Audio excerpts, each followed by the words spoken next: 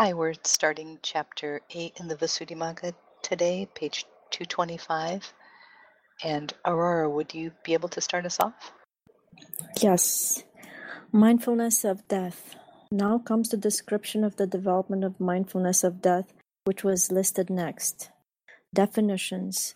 Herein, death is the interruption of the life faculty included within a single becoming existence. But death as termination, cutting off, in other words, the arahant's termination of the suffering of the round, is not intended here, nor is momentary death, in other words, the momentary dissolution of formations, nor the death of conventional metaphorical usage in such expressions as dead tree, dead metal, and so on.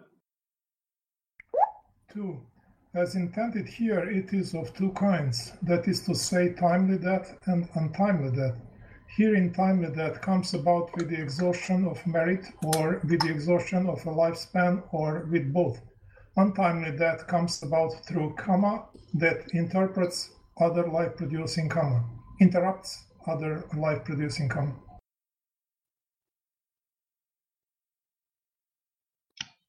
3. Herein, death through exhaustion of merit is a term for the kind of death comes about owing to the result or former rebirth-producing karmas having finished preparing, although favorable conditions for prolonging the continuity of a lifespan may be still present.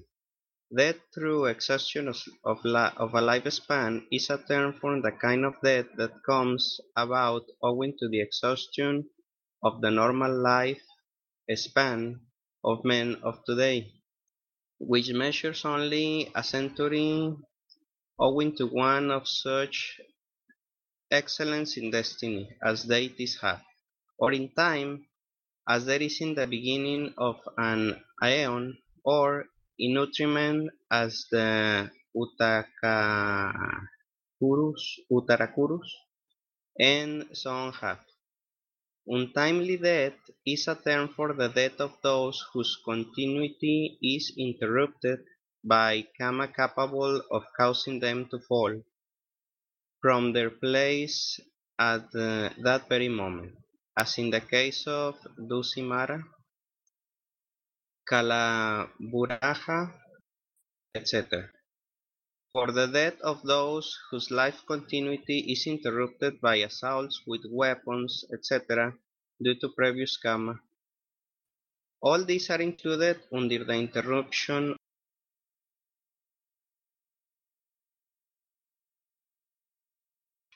the life faculty of the kinds already stated. So mindfulness of death is the remembering of death, in other words, of the interruption of the life faculty. One who wants to develop this should go into solitary retreat and exercise attention wisely in this way. Death will take place, the life faculty will be interrupted, or death. If he exercises his attention unwisely in recollecting the possible death of an agreeable person, sorrow arises, as in a mother on recollecting the death of her beloved child she bore, and gladness arises in recollecting the death of a disagreeable person, as in enemies on recollecting the death of their enemies, and no sense of urgency arises on recollecting the death of neutral people, as happens in a corpse burner on seeing a dead body, and anxiety arises on recollecting one's own death, as happens in a timid person on seeing a murderer with a poised dagger. Note that it's actually, they actually do mean that in order to meditate on death, you can just say to yourself, death, death, death. It's an interesting idea, but it's very much in line with, you can see where our practice came from. You know, it didn't just come out of thin air because someone thought it'd be a new idea to do. It's really the old ancient traditional way of meditating, is using a mantra to focus on whatever your object is.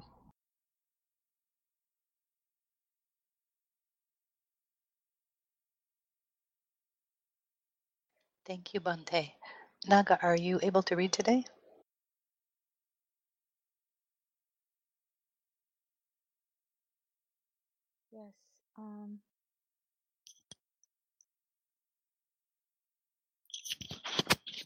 Could someone read for a minute? Oh, sure. In all that there is neither mindfulness nor sense of urgency nor knowledge, so he should look here and there at beings that have been killed or have died, and advert to the death of beings already dead, but formerly seen enjoying good things, doing so with mindfulness, with a sense of urgency, and with knowledge, after doing which he can exercise his attention in the way beginning, death will take place. By doing so he exercises it wisely. He exercises it as a right means, is the meaning.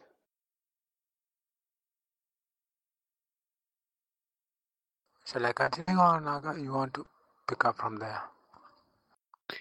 Yeah, when some exercise it merely in this way, their hindrances get suppressed.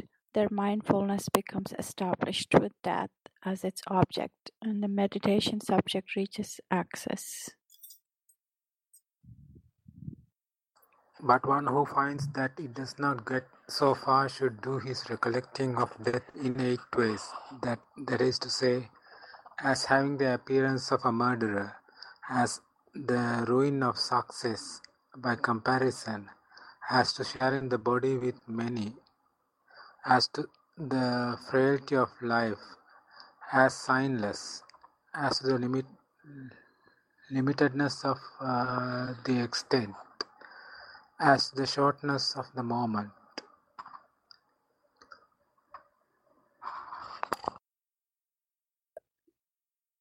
Herein, as having the appearance of a murderer, he should do his recollecting thus, just as a murderer appears with a sword, thinking, I shall cut this man's head off, and applies it to his neck.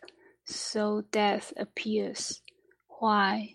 Because it comes with birth, and it takes away life.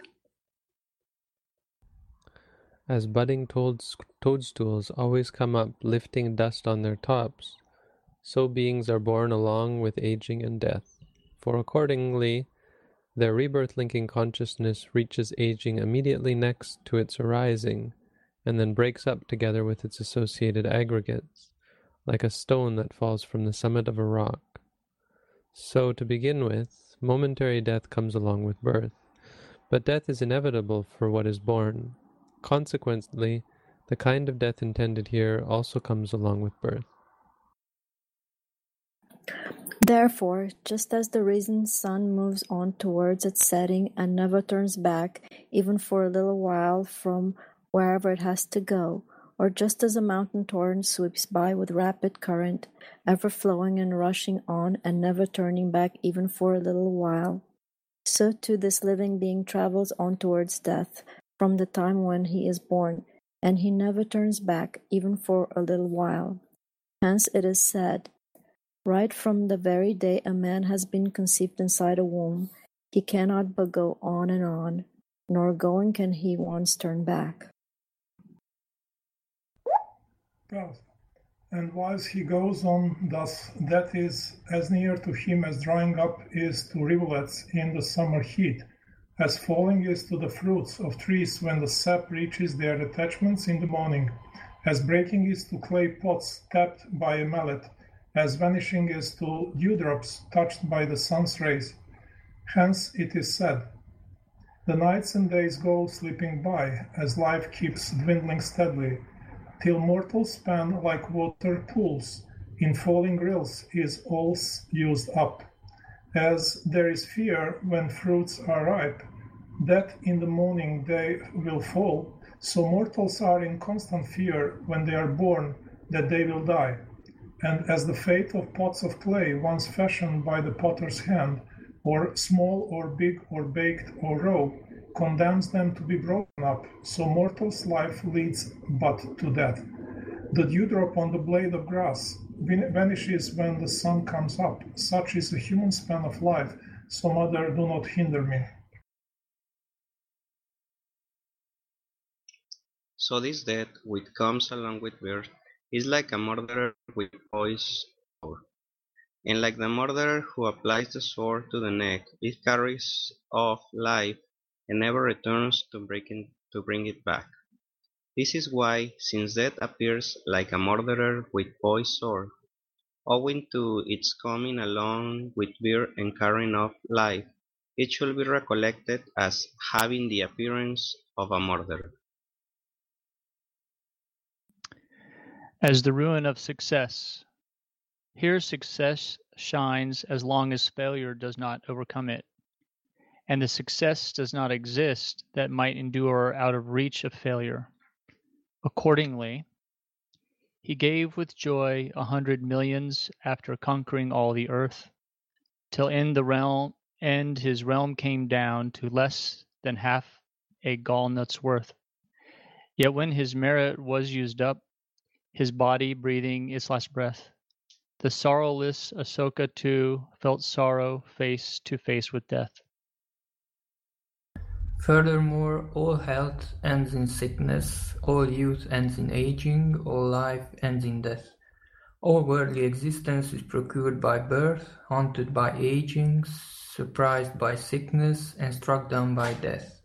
Hence it is said, as though huge mountains made of rock, so vast they reached up to the sky, were to advance from every side, grinding beneath them all that lives, so age and death roll over all, warriors, priests, merchants, and craftsmen, the outcasts and the scavengers, crushing all beings, sparing none.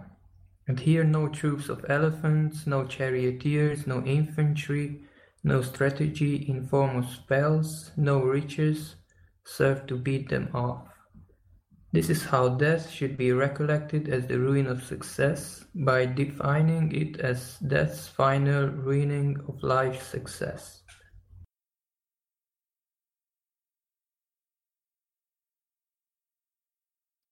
By comparison, the comparing oneself to others herein, death should be recollected by comparison in 7 ways. That is to say, with those of great fame, with those of great merit, with those of great strength, with those of great supernormal power, with those of great understanding, with Pacceka Buddhas, with fully enlightened Buddhas. How? Although Mahasamata, Mandatu, Mahasudasana, Daja Nimi, etc., were greatly famous and had a great following, and though they had amassed enormous wealth, yet death inevitably caught up with them at length.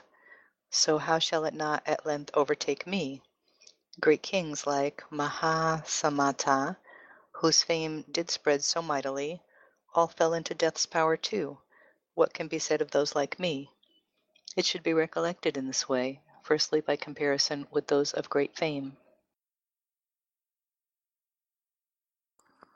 How by comparison with those of great merit?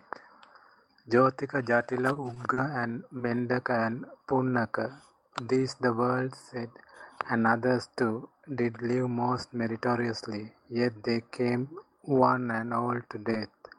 What can be said of those like me? It should be recollected in this way, by comparison with those of great merit. How by comparison with those of great strength? Vasudeva,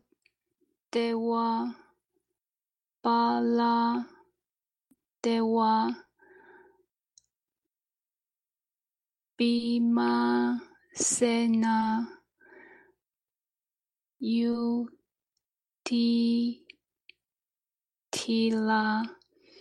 and Chanura, the wrestler, in the exterminator's power. Throughout the world, they were renowned as blessed with strength so mighty they too went to the realm of death. What can be said of those like me? It should be recollected in this way by comparison with those who of great strength.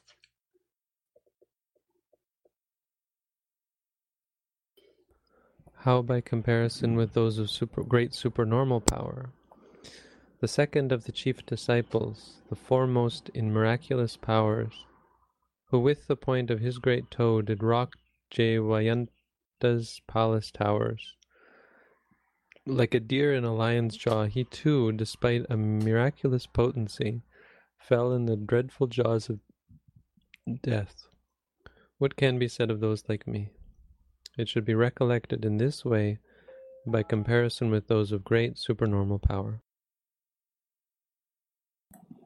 How by comparison with those of great understanding?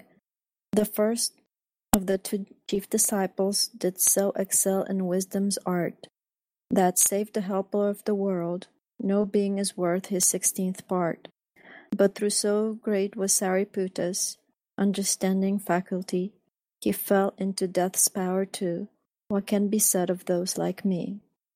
It should be recollected in this way by comparison with those of great understanding. 22. How by comparison with Pacceka Buddhas, even those who, by the strength of their own knowledge and energy, crushed all the enemy defilements and reached enlightenment for themselves, who stood alone like the horn of the rhinoceros, who were self-perfected, were still not free from death. So how should I be free from it? To help them in their search for truth, the sages various signs employed. Their knowledge brought them self-perfection. Their cankers were at length destroyed. Like the rhinoceros horn, they lived alone in constancy, but death they could no way evade. What can be said of those like me? I should be recollected in this way by comparison with Pacceka Buddhas.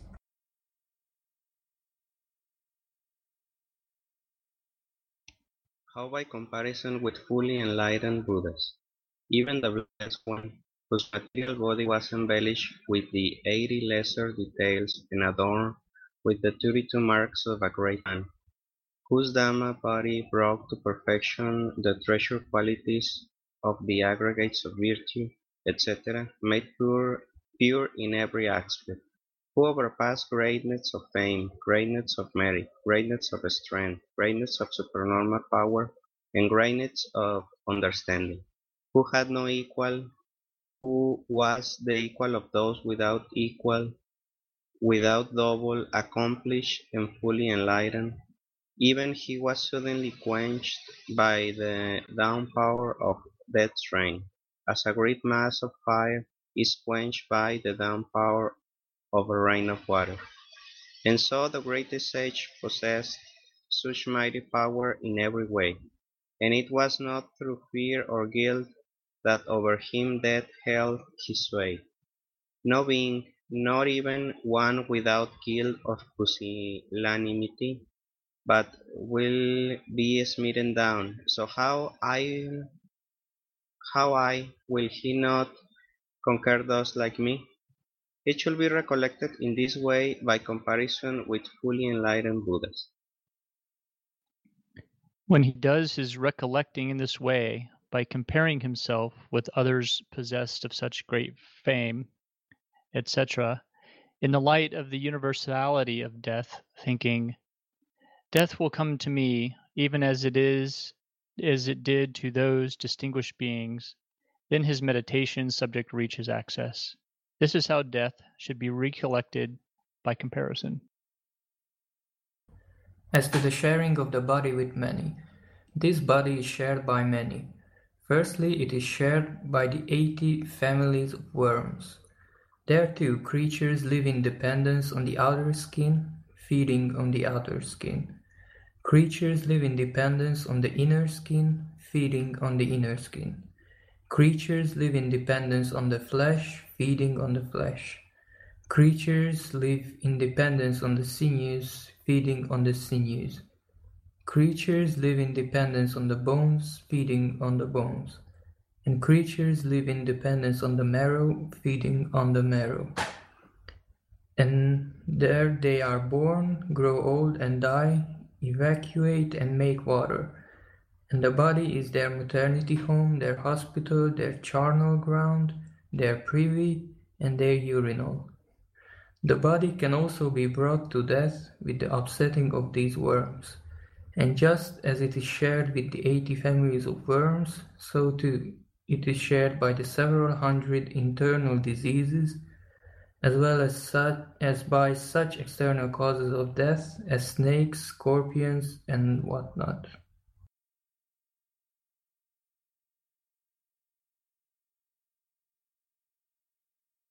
And just as when a target is set up at a crossroads and then arrows, spears, pikes, stones, etc. come from all directions and fall upon it, so too all kinds of accidents befall the body, and it also comes to death through these accidents befalling it. Hence the Blessed One said here, bhikkhus, when day is departing and night is drawing on, a bhikkhu considers thus: in many ways I can risk death. A snake may bite me, or a scorpion may sting me, or a centipede may sting me. I might die of that, and that would set me back, or I might stumble and fall, or the food I have eaten might disagree with me, or my bile might get upset, or my phlegm might get upset, and sever my joints as it were like knives. I might die of that, and that would set me back. That is how death should be recollected, as to sharing the body with many. As to the frailty of life, this life is impotent and frail, for the life of beings is bound up with breathing, it is bound up with the postures, it is bound up with heat and cold, it is bound up with the primary elements, and it is bound up with nutriment. Life occurs only when the in-breaths and out-breaths occur evenly, but when the wind in the nostrils that has gone outside does not go in again, or when that which has gone inside does not come out again, then a man is reckoned to be dead, and it occurs only when the four postures are found occurring evenly, but with the prevailing of any one of them, the life process is interrupted, and it occurs only when cold and heat are found occurring evenly. But it fails when a man is overcome by excessive cold or heat, and it occurs only when the four primary elements are found occurring evenly. But with the disturbance of the earth element, even a strong man's life can be terminated if his body becomes rigid, or with the disturbance of one of the elements beginning with water, if his body becomes flaccid and petrified with the flux of the bones, etc., or if he is consumed by a bad fever, or if he suffers a severe severing of the limb joint ligatures,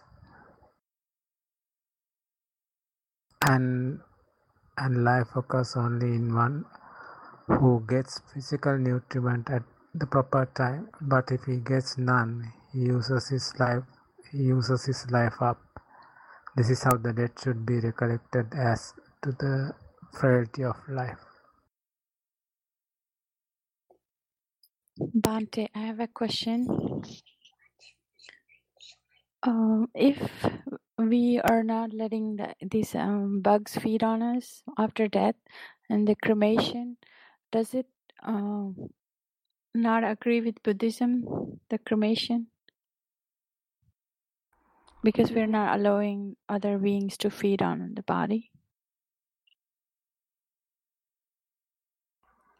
We don't have a responsibility to feed others.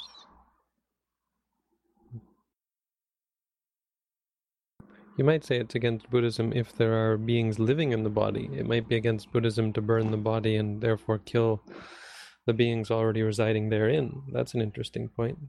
But as long as you're not aware of any such beings, you're technically okay. But there's nothing in Buddhism that says you have to feed others. I mean, it's good merit to feed others, but it's up to what you deem appropriate. I mean, it's a good thing to feed other beings. To an extent, if you feed insects, then you get lots of insects. So if you put honey out in your house, for example, you could say, well, that's a good thing. You're feeding all the ants. But in the end, it's not really a good thing. So it has to be what's appropriate. It's also interesting how he put all these diseases and conditions in that age, time. Diseases he talks about. I think cremation is a cultural thing. It was a cultural thing in India back then because high caste people were cremated, or when you want to dispose of a body with respect, you cremate instead of throwing it in a graveyard. Yeah, it sounds like for most people at the time, it was just they just throw the dead bodies in the field and let the jackals get them. Cremation didn't seem to be that big. But there's stories. And self-immolated, he burst into flames. I think, what do you have with Sariputta and Moggallana? I'm not sure. Moggallana, I think, burst into flames as well. Can't remember about Sariputta. I think in Tibet they have I think it's called sky burial, where the bodies are left for the birds as like a last offering for the birds. Yeah. Because there's not really anywhere, I guess there's not really a lot of wood and things to have funeral cremations. I mean, the Buddha was cremated. That's what he said they should do. Yeah, because it might not be proper to throw a body of a respected monk. This is true. I mean, from a Buddhist point of view, it is fine, but there's an understanding that for lay people, and for students, you want to respect your teacher.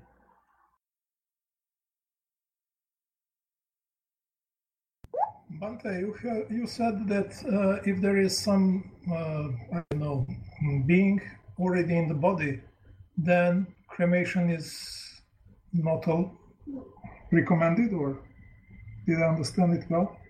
Yeah, well, if there's a living being, and if you're aware of the living beings, there's an argument to be made for not burning it. But then what happens, for example, we got a tick.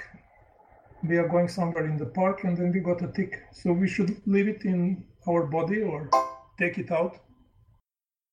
Well, there are ways to get it out without hurting it. But yeah, you should get it out without hurting it. Tweezers work. Another way is, they were showing on the internet water, I think.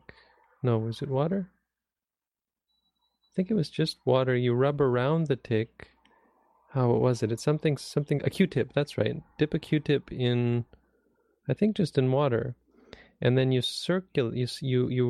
rub it in circles around the tick, spinning the tick's body around in circles.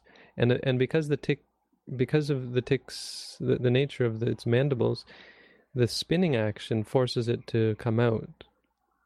There's a video on YouTube about proper tick removal without hurting the tick and without hurting yourself. Just with water and a Q-tip, I think. Okay, thank you. In India, they do not cremate the young people, unmarried girls and young kids. But then there is a whole group of extreme Shaivists.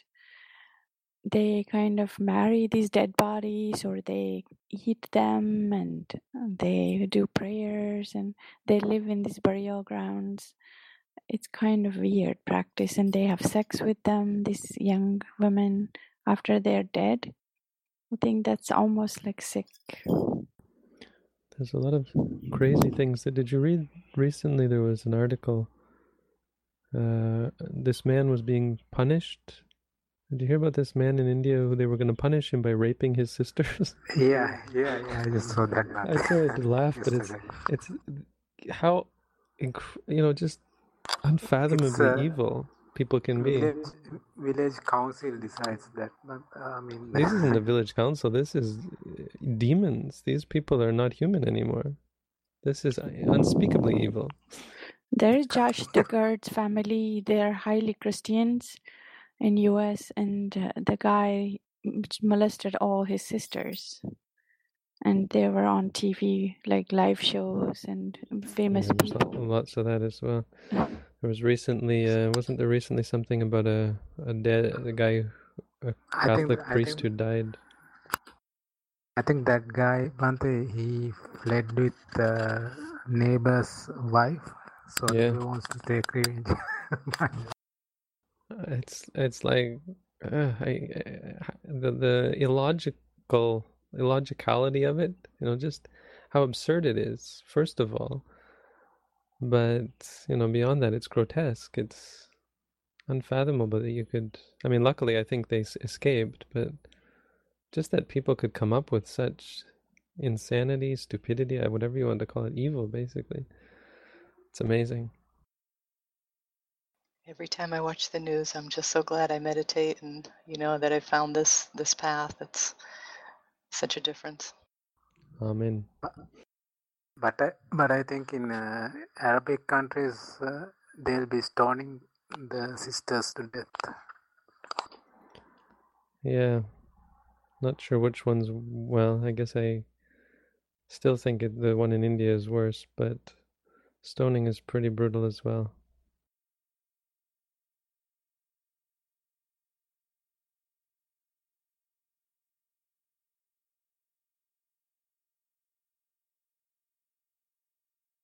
I think we're on number 29, and is it Tina? Yes. As sightless as indefinable, the meaning is that it is unpredictable, for in the case of all beings, the span, the sickness, and the time, and where the body will be laid, the destiny, the living world can never know these things. There is no sign foretells when they will be.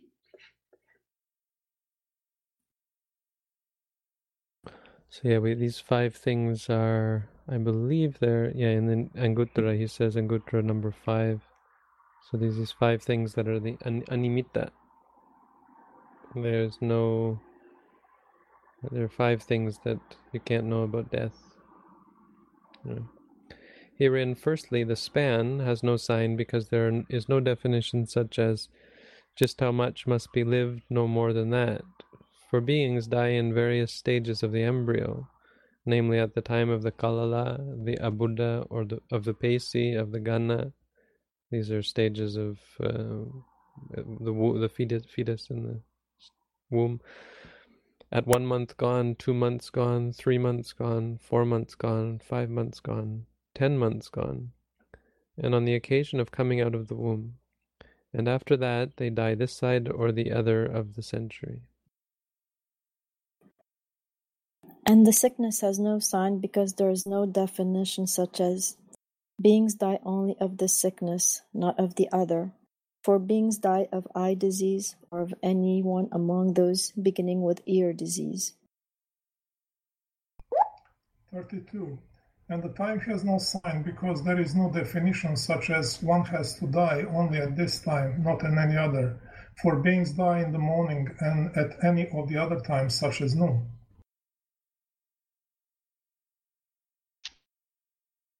And where the body will be laid down has no sign, because there is no definition such as, when people die they must drop their bodies only here, not anywhere else. For the person of those born inside a village is dropped outside, and that of those born outside the village is dropped inside it. Likewise, that of those born in water is dropped on land, and that of those born on land in water. And this can be multiplied in many ways. And the destiny has no sign because there is no definition such as, one who dies there must be reborn here.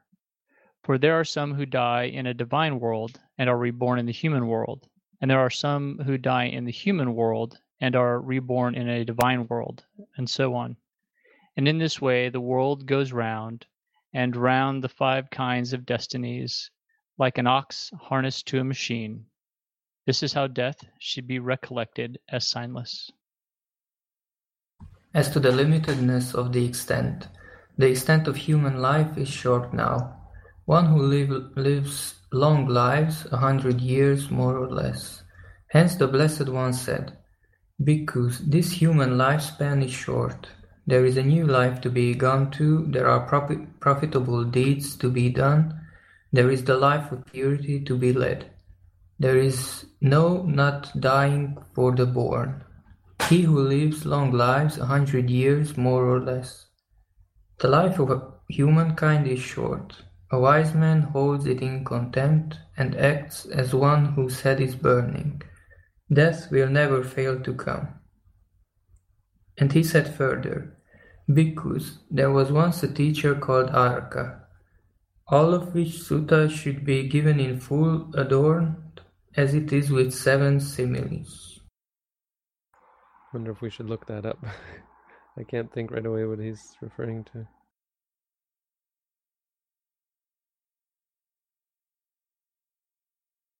Did you want to take a minute and check into that, Bhante? I can, if you guys want to continue.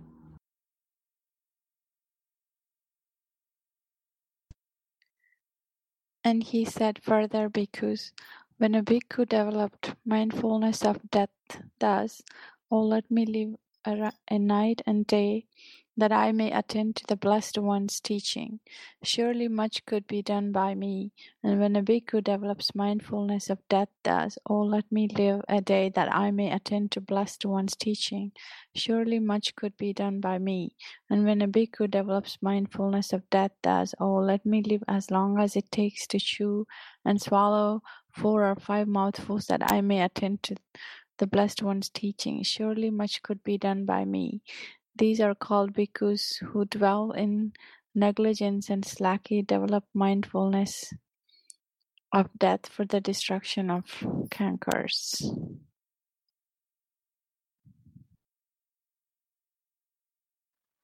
And bhikkhus, when a bhikkhu develops mindfulness of death thus, oh, let me live for as long as it takes to chew and swallow a single mouthful, that I may attend to the Blessed One's teaching, surely much could be done by me.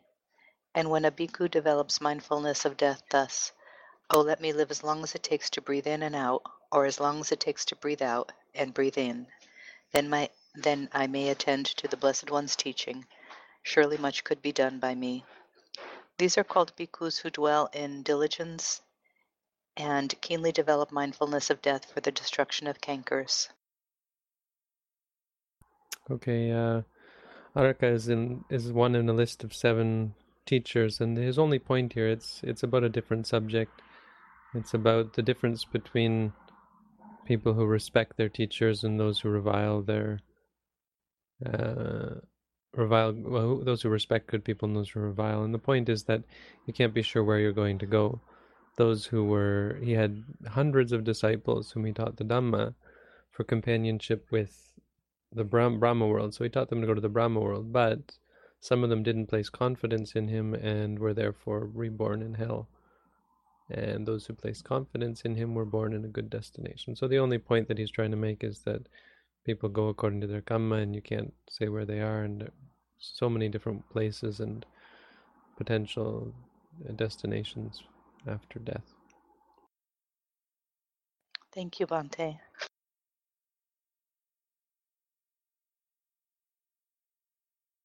But what are the 7 similes? Just a second. That's Sutta number 74. Oh, I missed. I was looking in 73. I see. Yeah, I see it. Yeah, so now then in number 74 he talks about Araka in particular. And he gave 7 similes. Just as a drop of dew on the tip of a blade of grass will quickly vanish at sunrise and will not last long, so too, Brahmins, human life is like a drop of dew. It is like thick drops of rain. It is like a line drawn on water, which vanishes. It's like a river, which does not stand still. It is like a lump of spittle. It is like a piece of meat thrown in an iron pan, heated, will quickly vanish. It is like a cow led to the slaughterhouse, and every time she walks, she's closer to death. And I think Araka was supposed to be one of the bodhisattvas. In another place, he's called a bodhisattva. Here, it's not mentioned that he was one of the bodhisattvas.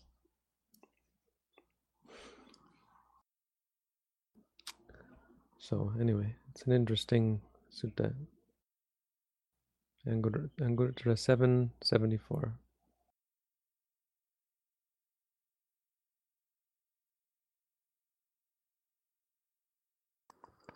So short, in fact, is the extent of life that it is not certain even for as long as it takes to chew and swallow 4 or 5 mouthfuls. This is how death should be recollected as to the limitedness of the extent.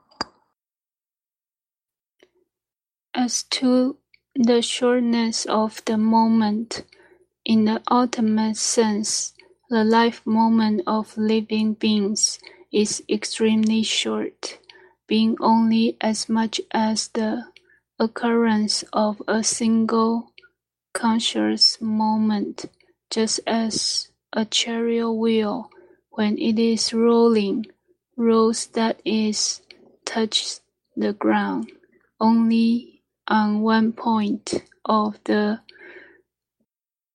circumference of its tire, and when it is at rest, rests only on one point. So too, the life of living beings lasts only for a single conscious moment. When that consciousness has ceased, the being is said to have ceased, according as it is said, in a past conscious moment he did live, not he does live, not he will live. In a future conscious moment, not he did live, not he does live, he will live. In the present conscious moment, not he did live, he does live, not he will live. Life, person, pleasure, pain, justice alone, join in one conscious moment that flicks by, ceased, aggregates of those dead or alive, are all kind, are all alike, gone never to return. No world is born if consciousness is not produced. When that is present, then it lives. When consciousness dissolves, the world is dead. The highest sense, this concept will allow. This is a very powerful statement, very important. It's the kind of thing I've been looking for to be able to quote. The Nidesa isn't actually considered like Buddha, the word of the Buddha, but it's very much central to Theravada doctrine. So, first of all, this makes clear, and it proposes the argument that Buddhism doesn't teach rebirth. Nothing is ever reborn, and we kind of understand that, but it's important to make that clear, because otherwise, if you do make it clear, you save yourself all this trouble of having to explain how rebirth can occur without a soul. So you have to explain it correctly, and people don't ask these questions. Once they understand that ceased aggregates of those dead or alive are all alike, gone never to return. Just these alone join in one conscious moment that flicks by. And then the other part is how the world is based on consciousness. The Buddha says this somewhere else, I think in the Samyutta Nikaya. It's quoted in the Patisambhidamagga, that the world, I think, The world is empty and is based on the mind or something like that.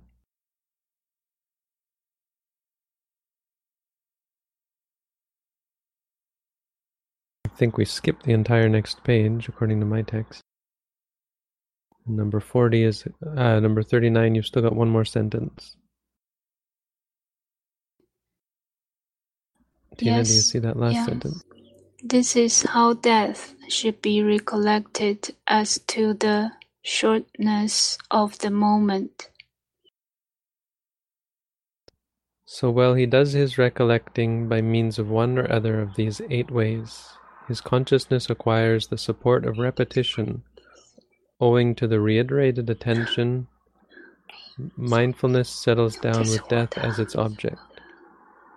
The hindrances are suppressed, and the jhana factors make their appearance.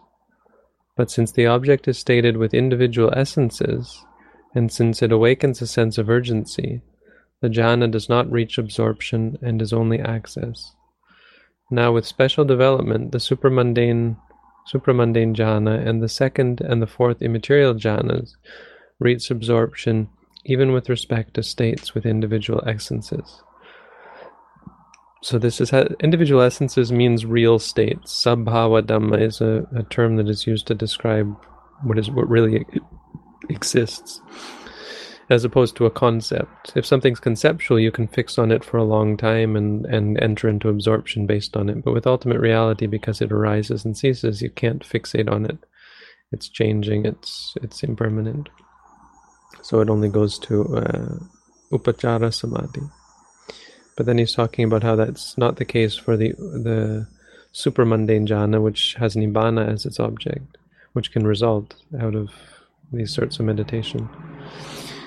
And the fourth immaterial jhanas, second and the fourth immaterial jhanas, I'm not quite sure, it's a technical understanding. Anyway, for the supramundane reaches absorption by means of progressive development of the purification, and the immaterial jhanas do so by means of development consisting in the surmounting of the object, since there, in those 2 immaterial jhanas, there is merely the surmounting of the object of jhana that had already reached absorption. But here, in mundane mindfulness of death, there is neither, so the jhana only reaches access. And that access is known as mindfulness of death, since it arises through its means. A bhikkhu devoted to mindfulness of death is constantly diligent. He acquires perception of disenchantment with all kinds of becoming. He conquers attachment to life. He condemns evil. He avoids much storing. He has no stain of avarice about requisites. Perception of impermanence grows in him, following upon which there appear to the perceptions of pain and not self.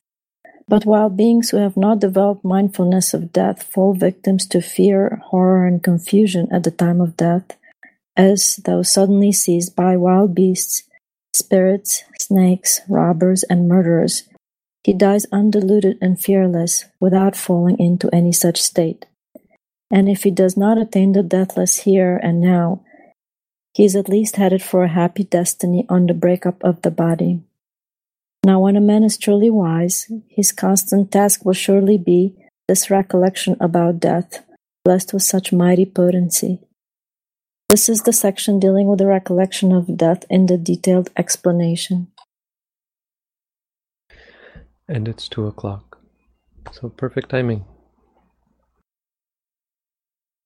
Let's take a break now and come back in 5-10 minutes to study Pali.